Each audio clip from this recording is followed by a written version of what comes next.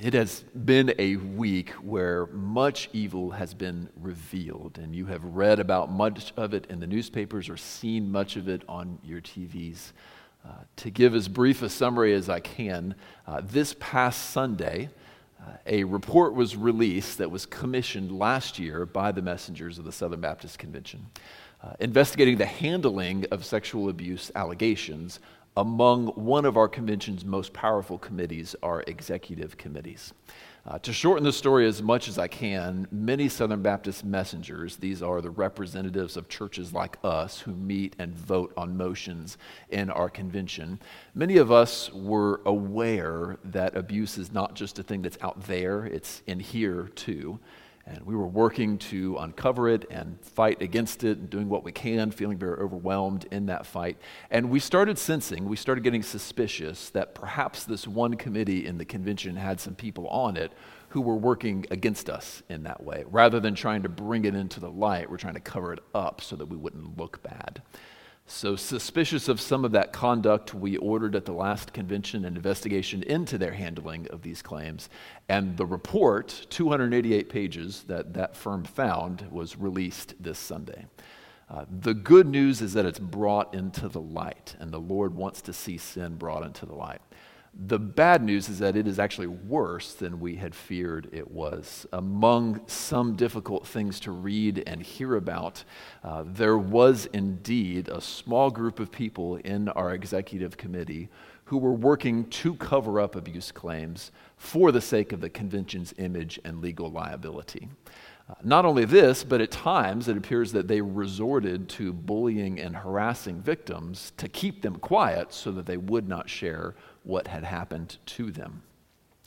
Beyond that, one past convention president and one past convention vice president were revealed to be credibly accused with good evidence against them of participating in sexual abuse themselves, of abusing people themselves. And then beyond that, there were a few new details revealed about a seminary president who we had already fired over poor handling of sexual abuse. Some details about that situation were revealed that showed that he had probably some more malice in his actions than perhaps we knew about before, or at least than I knew about before. What all this adds up to say is that when we think of a difficult thing like sexual abuse, it is not something that is just out there. It's not something that just happens in Hollywood or in corporate America or even the things you've read about that happened in the Catholic Church. We know now for certain it happens in Southern Baptist churches too, and that makes us all shudder together. Not only that, but it's revealed that people we trusted with great authority in our convention were in fact trying to hide it. And this is one of the more disgusting parts to me. They actually used our cooperative program giving as a rhetorical tool to keep victims quiet. They would say things like, all these faithful people are giving to missions through the cooperative program, and if you tell people what he did to you, these nice people won't give anymore, and think of what that would do to the gospel and to missions. This is the kind of rhetoric that they used on these victims to try to keep them quiet. As somebody who gives to the CP, that makes me angry, and I bet that makes you angry too, those of you that have given faithfully to it as well. We look at that and we say there's great evil that's been revealed, and it's in the home court. It's in our convention. Then, that was not the only great evil revealed this week, can you believe? Then, on Tuesday, a young man took a gun and he shot his grandmother in the face, and he drove with an assault rifle to a local elementary school in Texas, crashed through the barrier, and my understanding at least is that he did that so he could get inside, got inside, went into a fourth grade classroom with an assault rifle, and then massacred 19 elementary school children, their teacher, and one other adult. All of that, while we're still reeling from the shock of less than a week before that, Buffalo's only black-owned grocery store was targeted for a shooting like this, where a racially motivated shooter killed 10 black Americans with an ideology that said, these people are replacing us and we need to stop it. So it's been a week where we have seen the darkness in the heart of man come to life. We have seen great wickedness exposed, revealed, and we have read about it. And I know that for my part and for many of you, some of us have been even physically sick over these things.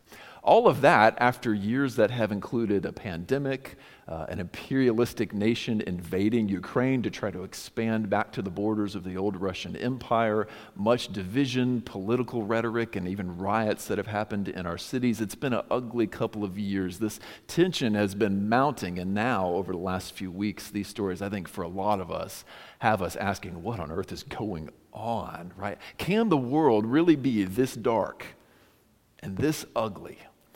And if it is, what does the Lord have to say about it? What I want to do this morning is deviate from our normal pattern, right? We'll take a break from our walk through Genesis we've been doing, and instead just simply answer some of the feelings all of this may rise up in your heart, whether you're angry over it like many of us are, whether you're in leadership and you're trying to figure out how on earth will I keep the people I lead safe, or whether perhaps you've been abused yourselves and it just takes up all these memories again and now you're suffering through all of that trauma in your heart again. Whatever you might be going through, there is scripture for it.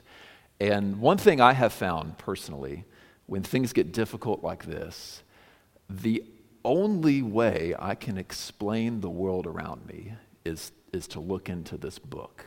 I have never found another way of looking at the world that can make sense of all this stuff the way that the Bible can. So this morning, we're going to look into the Word and we're going to say, God, what do you have to say about these things? And I pray to be a great comfort for your soul. I pray the Lord will move very powerfully in you and that we'll be better equipped to then go back out into this dark world and to be sources of light within it. So let's look first. We got 4 words this morning and many scriptures that we will find them in. The very first one is this.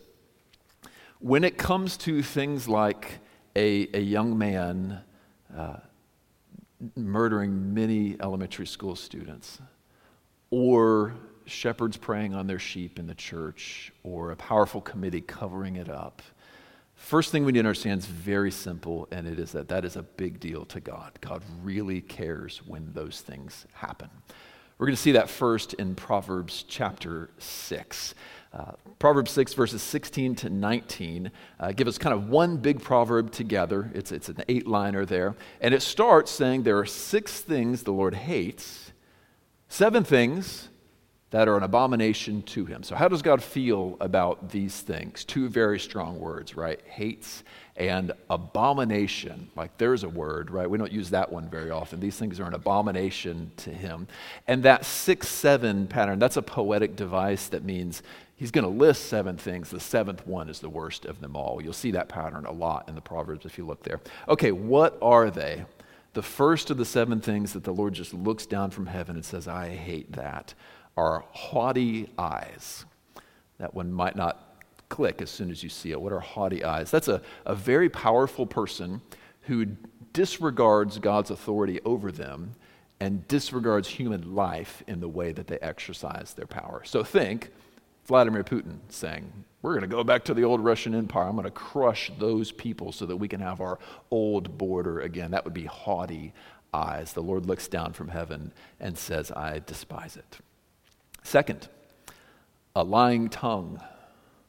Think, I didn't do that, when really someone did. Lying tongue. The Lord says, I hate it. Third, hands that shed innocent blood. Think, these people are replacing us, and so I'm going to go reduce their numbers so they don't replace us. Hands that shed innocent blood. The Lord says, I hate that.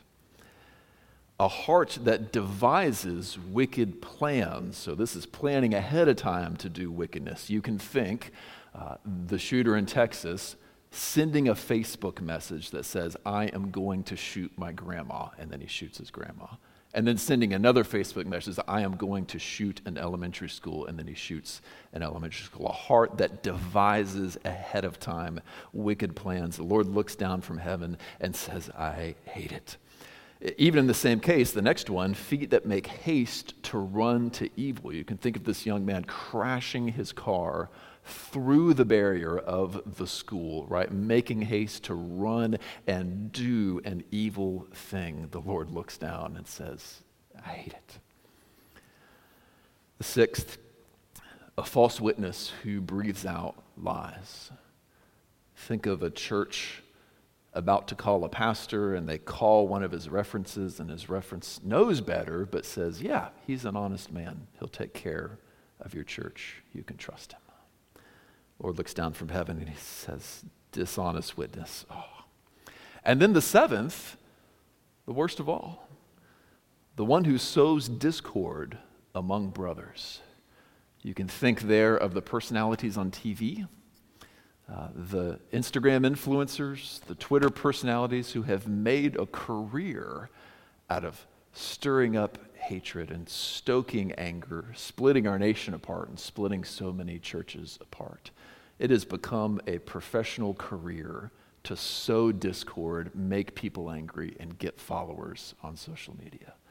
The Lord looks down and he says, those that sow discord like this among brothers, he says, I hate it. Why does he hate that one the most? Because it leads to the other six, right? That one brings the lying tongue. That one brings out the hands that shed innocent blood. And so the first thing we need to see, if you have seen these news stories, if you have been in it yourself and are saying, oh, it's disgusting, I've been there, the first thing we need to see is if you hate those things, the Lord hates them even more than you do. In all of your years, you will never hate school shootings more than the Lord hates school shootings. And you will never be as angry over sexual abuse as the Lord is angry over sexual abuse. What's more, you will never handle that anger as righteously as the Lord God handles that anger. He looks down, he says, I'm angry, and I will do justly about it. Now that's a broad one, right? Lord hates this kind of stuff. Well, let's go specific, right? We're Baptists here. This is our convention that this report just got released about. What does the Lord say particularly about those who have been given power and authority over others and then use that authority to abuse them? Think pastors abusing their churches. What does the Lord think about that? Ezekiel 4 makes it very clear his feelings on that. You need to know before we read it that in the Old Testament, and sometimes in the New, a shepherd is a symbol of a king or a powerful ruler, right? So it's not like buddy-buddy, like I'm petting my sheep in this idyllic farm. Like, no, it's a ruler with a powerful staff, someone who's got power. Here's what the Lord has to say. The word of the Lord came to me, Son of man, prophesy against the shepherds of Israel. Prophesy and say to them, even to the shepherds, thus says the Lord your God. Shepherds of Israel who have been feeding yourselves, should not the shepherds feed the sheep? You eat the fat, you clothe yourselves with the wool, you slaughter the fat ones, but you do not feed the sheep. The weak you have not strengthened, the sick you have not healed, the injured you have not bound up, the strayed you have not brought back, the lost you have not sought, and with force and harshness you have ruled them. And so they were scattered because there was no shepherd. And they became food for all the wild beasts. My sheep were scattered. They wandered over all the mountains and on every high hill. My sheep were scattered over all the face of the earth with none to search or seek for them. Therefore, you shepherds, hear the word of the Lord. As I live, declares the Lord God, surely because my sheep have become a prey, and my sheep have become food for all the wild beasts, since there was no shepherd. And because my shepherds have not searched for my sheep, but the shepherds have fed themselves and not fed my sheep. Therefore, you shepherds, hear the word of the Lord. Thus says the Lord God, behold, I am against the shepherds, and I will require my sheep at their hand, and put a stop to their feeding the sheep. No longer shall the shepherds feed themselves. I will rescue my sheep from their mouths, that they may not be food for them. So when shepherds of a congregation or a department in the office use the power they have to hurt those under them, the Lord sees it from heaven. He says, I know it, I remember it, and I'm going to come to rescue them. That means the first thing we need to do in response to all the things we've learned in the last few weeks is look up and marvel at the God who sees it all and who hates it all. As I said earlier, in all your years, you will never hate these things more than the Lord hates these things. And you never handle that more righteously than the Lord handles it. That's good news, because the one in heaven looks down, and he looks down on it rightly. Now, at times, the truth of God's justice and his judgment upon the wicked can be very hard to hear, right? Especially when things were really going well for our nation. We had a hard time hearing that one. Preachers, often we weren't well received when we preached about that. But it's a little bit easier to hear it now, isn't it? Now when we see how dark the heart of man can be, what else could a good and just God do? What else could a good and loving God do? But remember what is done against the weak ones. We see here also, just before we move on, there is one warning here to those who are in leadership. So fathers, husbands, moms, department heads at work, bosses, pastors, if God has put anybody under your care, you need to hear this. Every person who is in your care, the Lord placed them under your care. He's the one who says, I will put this one under the care of that one. Those people you lead, it's God that put them there. And that means that it is God who will hold you accountable to how you lead them. And so the warning is this: if you come in the clothing of a shepherd, but you turn out to be a wolf, you will meet with the Lion of Judah, who says, behold, I am against that shepherd. Now, lead well. Lead with justice. The Lord sees. He's watching. That leads us into the second word today, which is a little bit more about how to handle our feelings about it if we weren't part of it. There are probably a lot of emotions in your heart, right? I personally have gone through grief this week, anger, a sense of despair, a zeal to want to do something about it right now, far beyond my wisdom to fix it, and all other emotions that have just kind of been rolled up into one. And others of you have told me that you felt pretty well the same thing. Some of you use the word sickened to talk about how you feel about some of these things. One of the things that can happen is all those emotions can roll together, and it can just turn into kind of a panic, like a fretfulness. What are we going to do, right? And the Lord speaks right into that. Let's read the words of Psalm 37 this morning. Fret not yourself because of evildoers. Be not envious of wrongdoers, for they will soon fade like the grass and wither like the green herb. Trust in the Lord and do good. Dwell in the land and befriend faithfulness. Let me skip to verse 8. Refrain from anger and forsake wrath. Fret not yourself, it tends only to evil. For the evildoers shall be cut off, but those who wait for the Lord shall inherit the land. In just a little while the wicked will be no more. Though you look carefully at his place, he will not be there. So if there is in your heart, in your soul over this, a fretfulness, a panic, the Lord reaches his hand down to you and says, don't fret, I've got it. And why is that?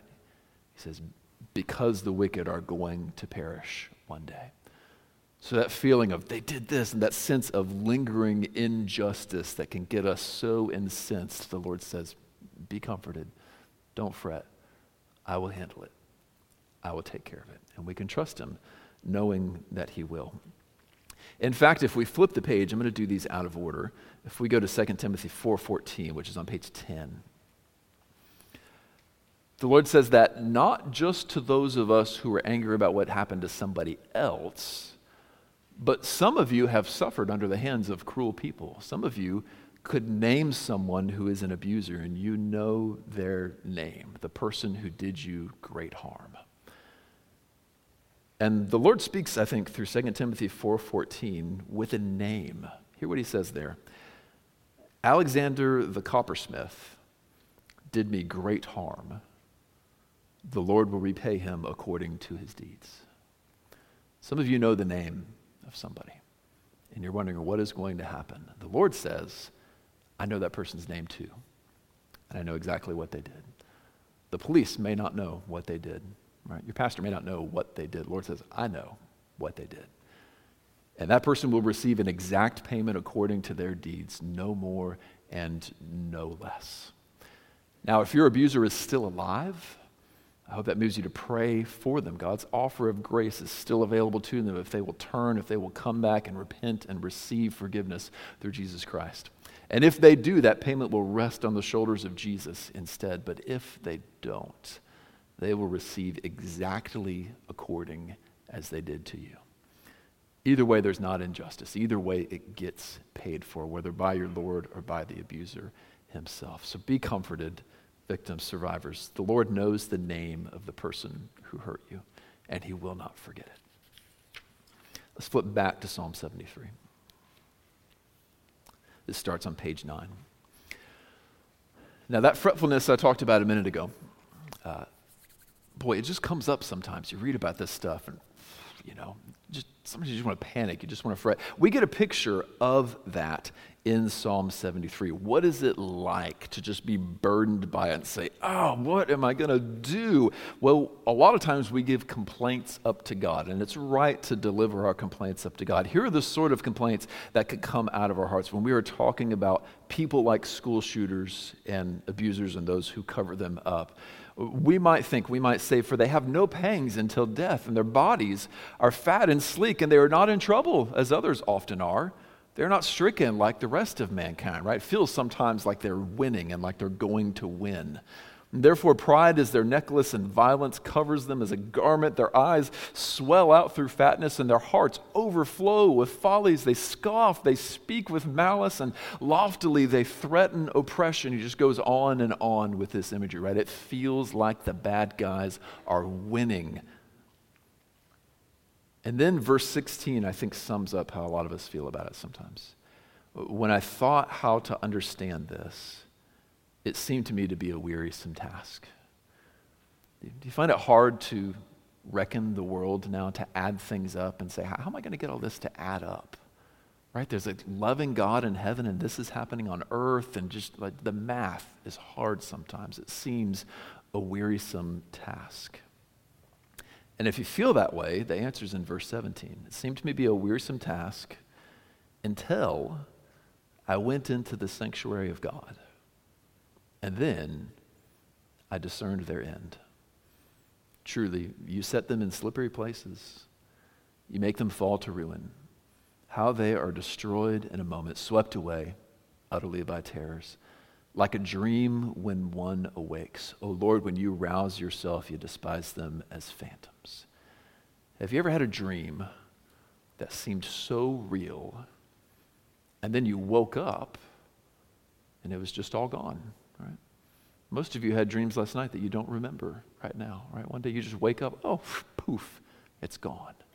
Lord says that is what is going to happen to people like school shooters. One day, they're going to be gone like that dream that you had.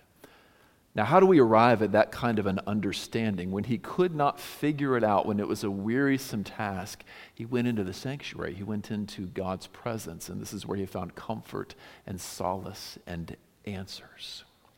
Then the Lord began to give him insight. Then the Lord began to show him, yes, it looks like the bad guys are winning, but the bad guys are not going to win. So that's instructive for those of us who just can't add everything up, like that I just can't make it work in my heart, right? One of the big words floating around the world is deconstruction right now. Some of us are picking it all apart, trying to deconstruct the whole thing, and it's a wearisome task to try to pull it all apart and add it back up together. And what's the answer to all of it? It's to come into the presence of God before you have your questions answered. Do you notice that he didn't have his questions answered and then go into the presence of God? He went into the presence of God, and then the insight began to come. So what do you do if you're having trouble adding all these things up in the world? Don't put an ultimatum before God and say, if you can give me satisfying answers to why this is like this and why this is like this, I will come back to you. Don't do that. No. Come to him, the good one, the just one, the one whose arms are open to you.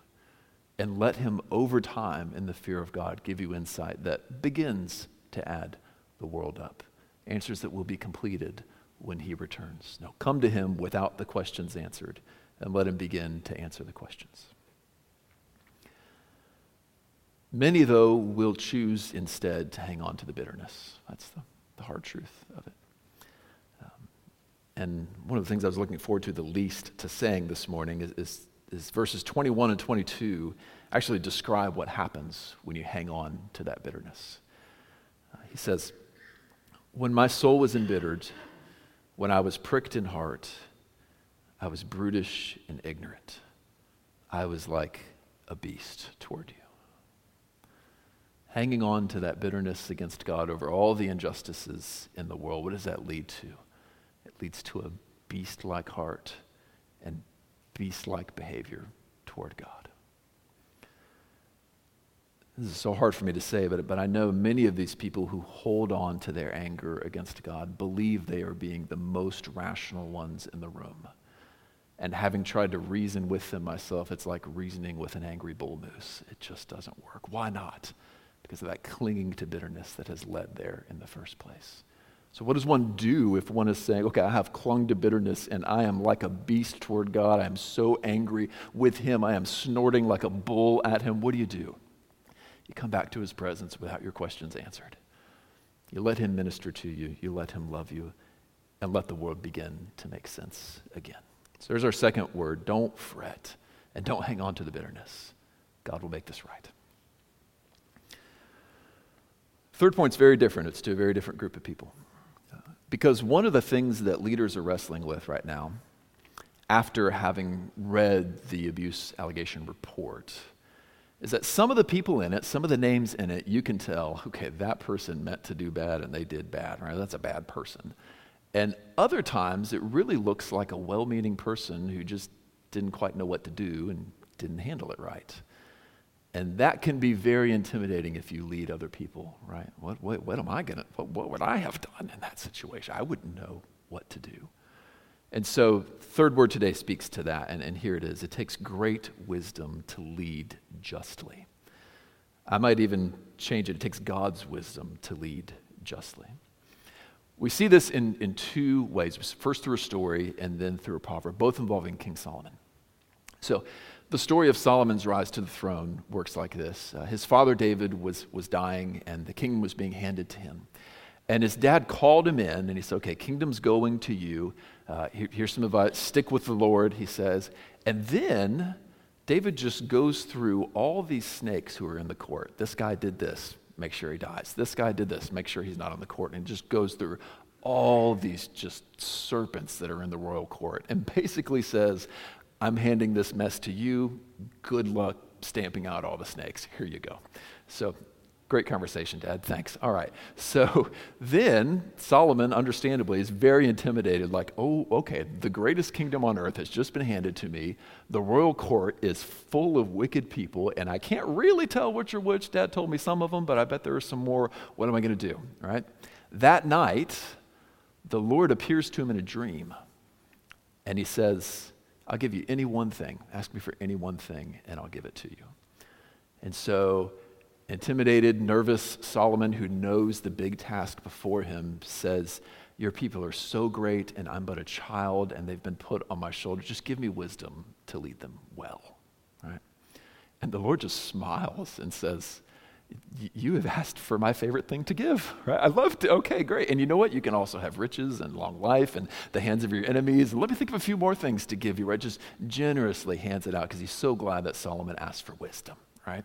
So then, a few days later, sometime later, he's got this great divine wisdom. He's more wise than anyone else who's ever ruled before. And two women come before him. And they each claim to be the mother of a baby. They're both saying, that's my son.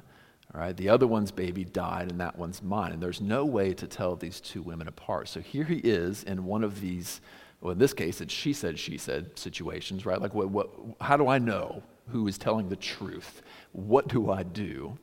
And he says, okay, bring me the child and bring me a sword, And I'll just cut the child in half, and each of you can have half the child. This sounds like a good solution. And immediately, both mothers start reacting strongly. The first one, oh, yeah, that's the best thing to do. If I can't have him, she can't have him. Yet neither one of us gets him. And the other mom breaks down and says, no, give the child to her. Right? It's better that he live than we sort this out right.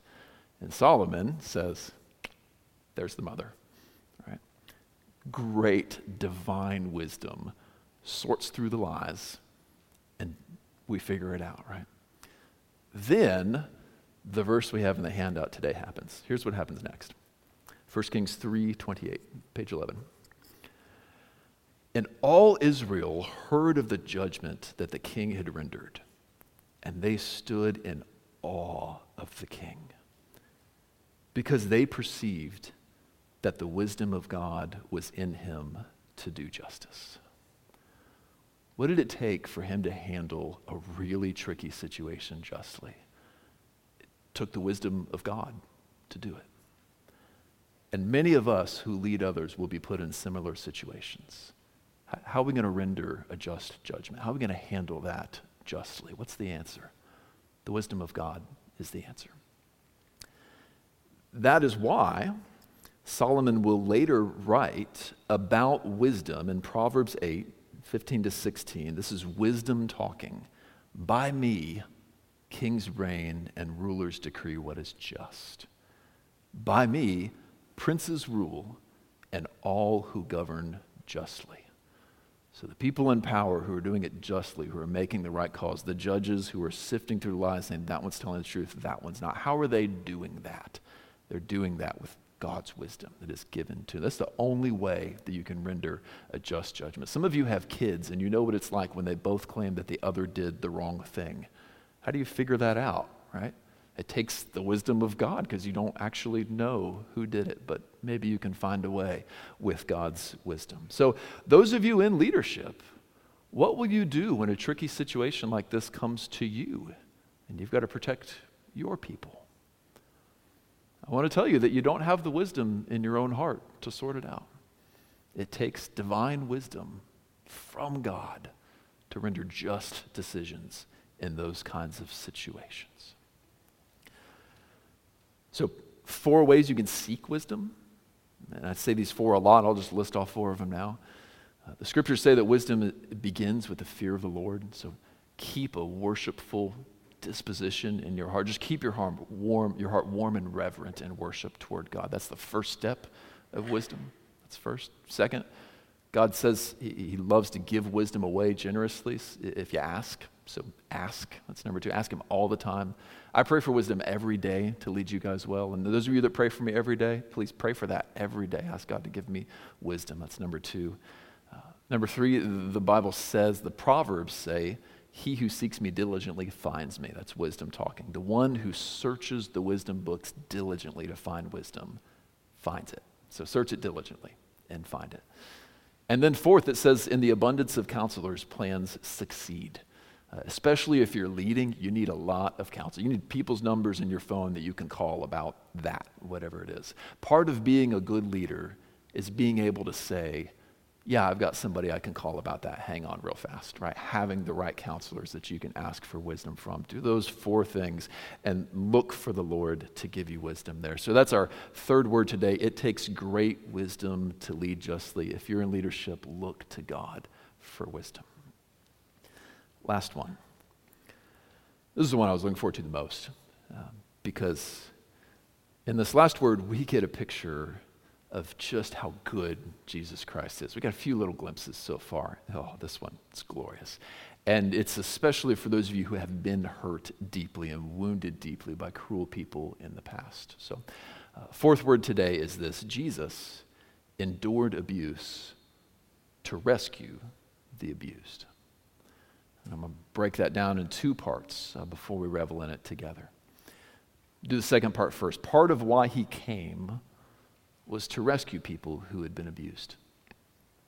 Remember those wicked shepherds in Ezekiel 34? The Lord said, I'm against him, right? You didn't feed the sheep, right? You ate the fat ones instead. Remember them. That story goes on, and I saved the ending of it for this. Let's look at, on page 11, Ezekiel 34, 11-16. This is where it gets really good. What's he going to do when his people are under wicked leaders? For thus says the Lord God, behold, I myself will search for my sheep and seek them out. As a shepherd seeks out his flock when he is among his sheep that have been scattered, so I will seek out my sheep, and I will rescue them from all the places where they have been scattered on a day of clouds and thick darkness.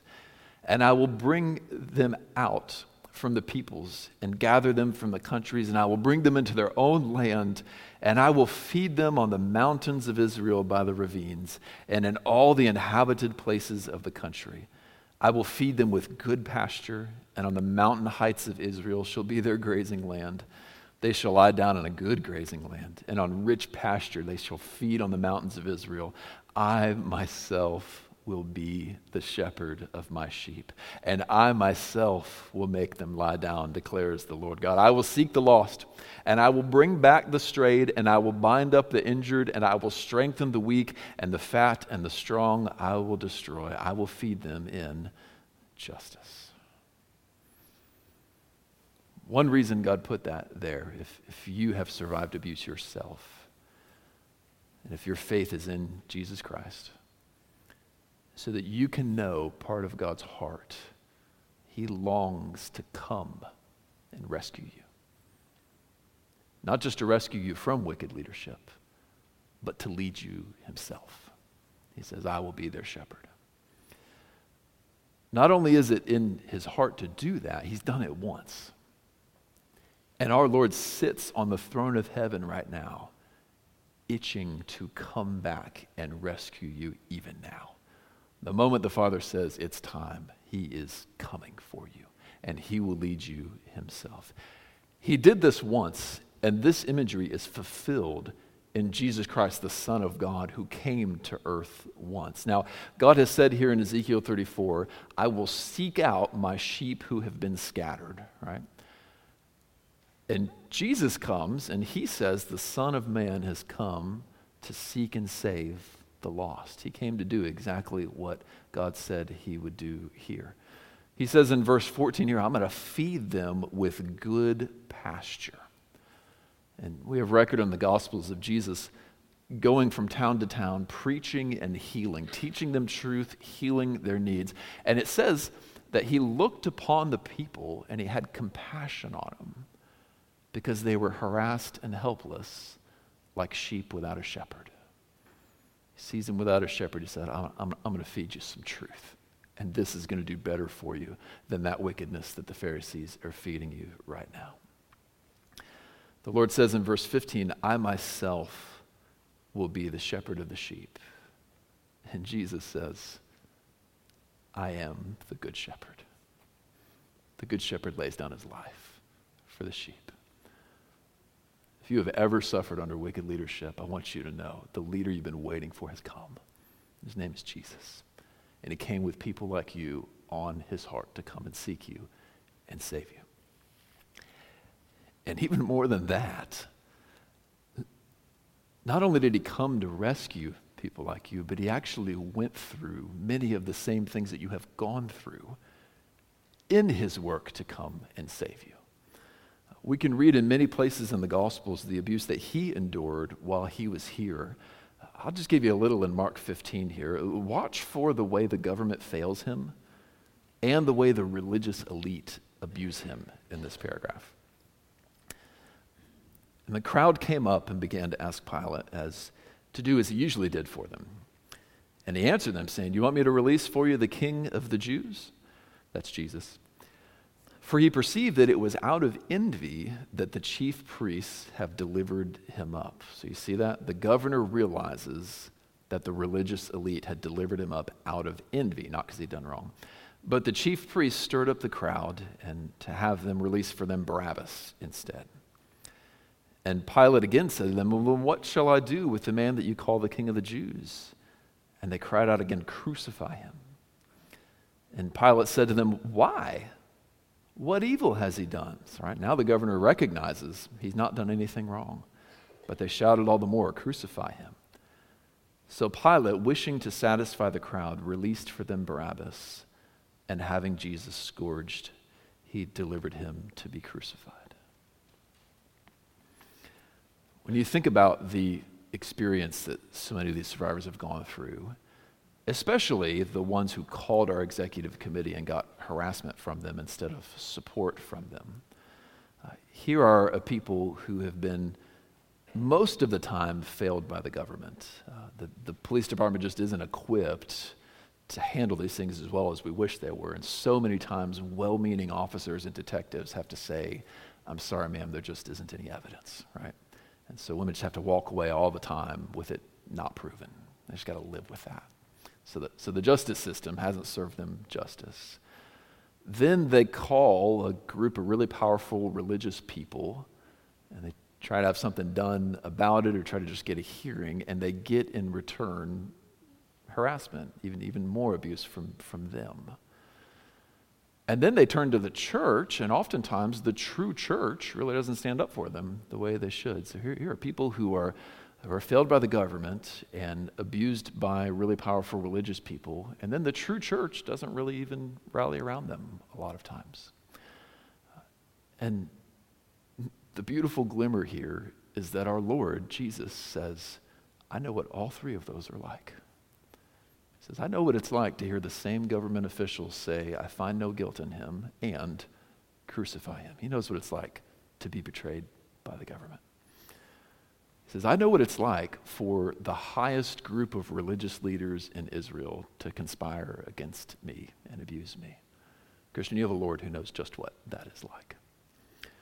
And then to have the true church, right, the disciples, just scatter and abandon him. Where were they as he was being crucified? One was denying him, another had betrayed him, the rest had run. And I think notably, it's the women who stuck by him all the way to the very end. So I just want you to know, if you have been let down by the government, by powerful religious people, and even by the true church, you are looking in the eyes of the Lord, of Jesus Christ himself, who says, "I know exactly what that is like. And I even endured it willingly to come and get you." Now, if he is that serious about rescuing the oppressed, and he says, "I'm coming back for you," church, you better believe he's coming back for you. Right? The shooter in Texas has already perished and is already facing justice. He will never hurt another soul again. And there will be more justice served. The people with their faith in Jesus Christ will never have to shed another tear as he comes down and wipes every last one away and says, "I've put an end to all of it." That means then that whether you're one of the people like me that's angry about it, or whether, like me, you're in leadership and you're trying to figure out what to do about it, or if you've been abused yourself and you're just hurting, the answer for all three is the same. Look to this glorious Jesus Christ. There's one set of arms you can be safe in, and it's his, and he's coming back for you. So his open-handed offer to all, to abused, abuser, and everybody else is, if you will come back to me, I have in my hands, he says, forgiveness for all of your sins, because that's an issue too, right? I have justice in my hand for all who have acted against you, and I have safety when I return. And so what can we do but look to him? So my urging to you, every soul in this room, look to that Jesus Christ. Yeah, let's pray together.